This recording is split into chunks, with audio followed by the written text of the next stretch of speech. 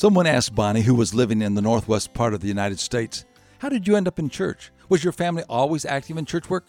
Bonnie laughed. "Oh no, we never went to church. But one day that all changed because of a couple my parents observed in the neighborhood.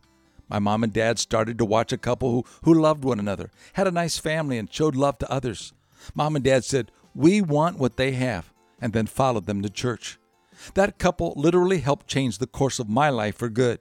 It changed my academic pursuits, my career, and the person that I married."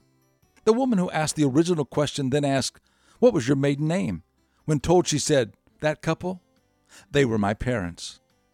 You don't know whose life you may affect by your demeanor and behavior. Kind words, a loving spirit, and practicing the golden rule may be just what someone else needs to observe in you in order to change their course of living. Jesus encouraged people to live a life worthy of emulation and said, "Let people see your good works and recognize that God has made a difference in your life." This is Bill Hostler with today's Key to Confident Living. Scripts for these programs are sold in book form by calling toll-free 1-888-333-KEYS or visit our website at www.todayskey.net.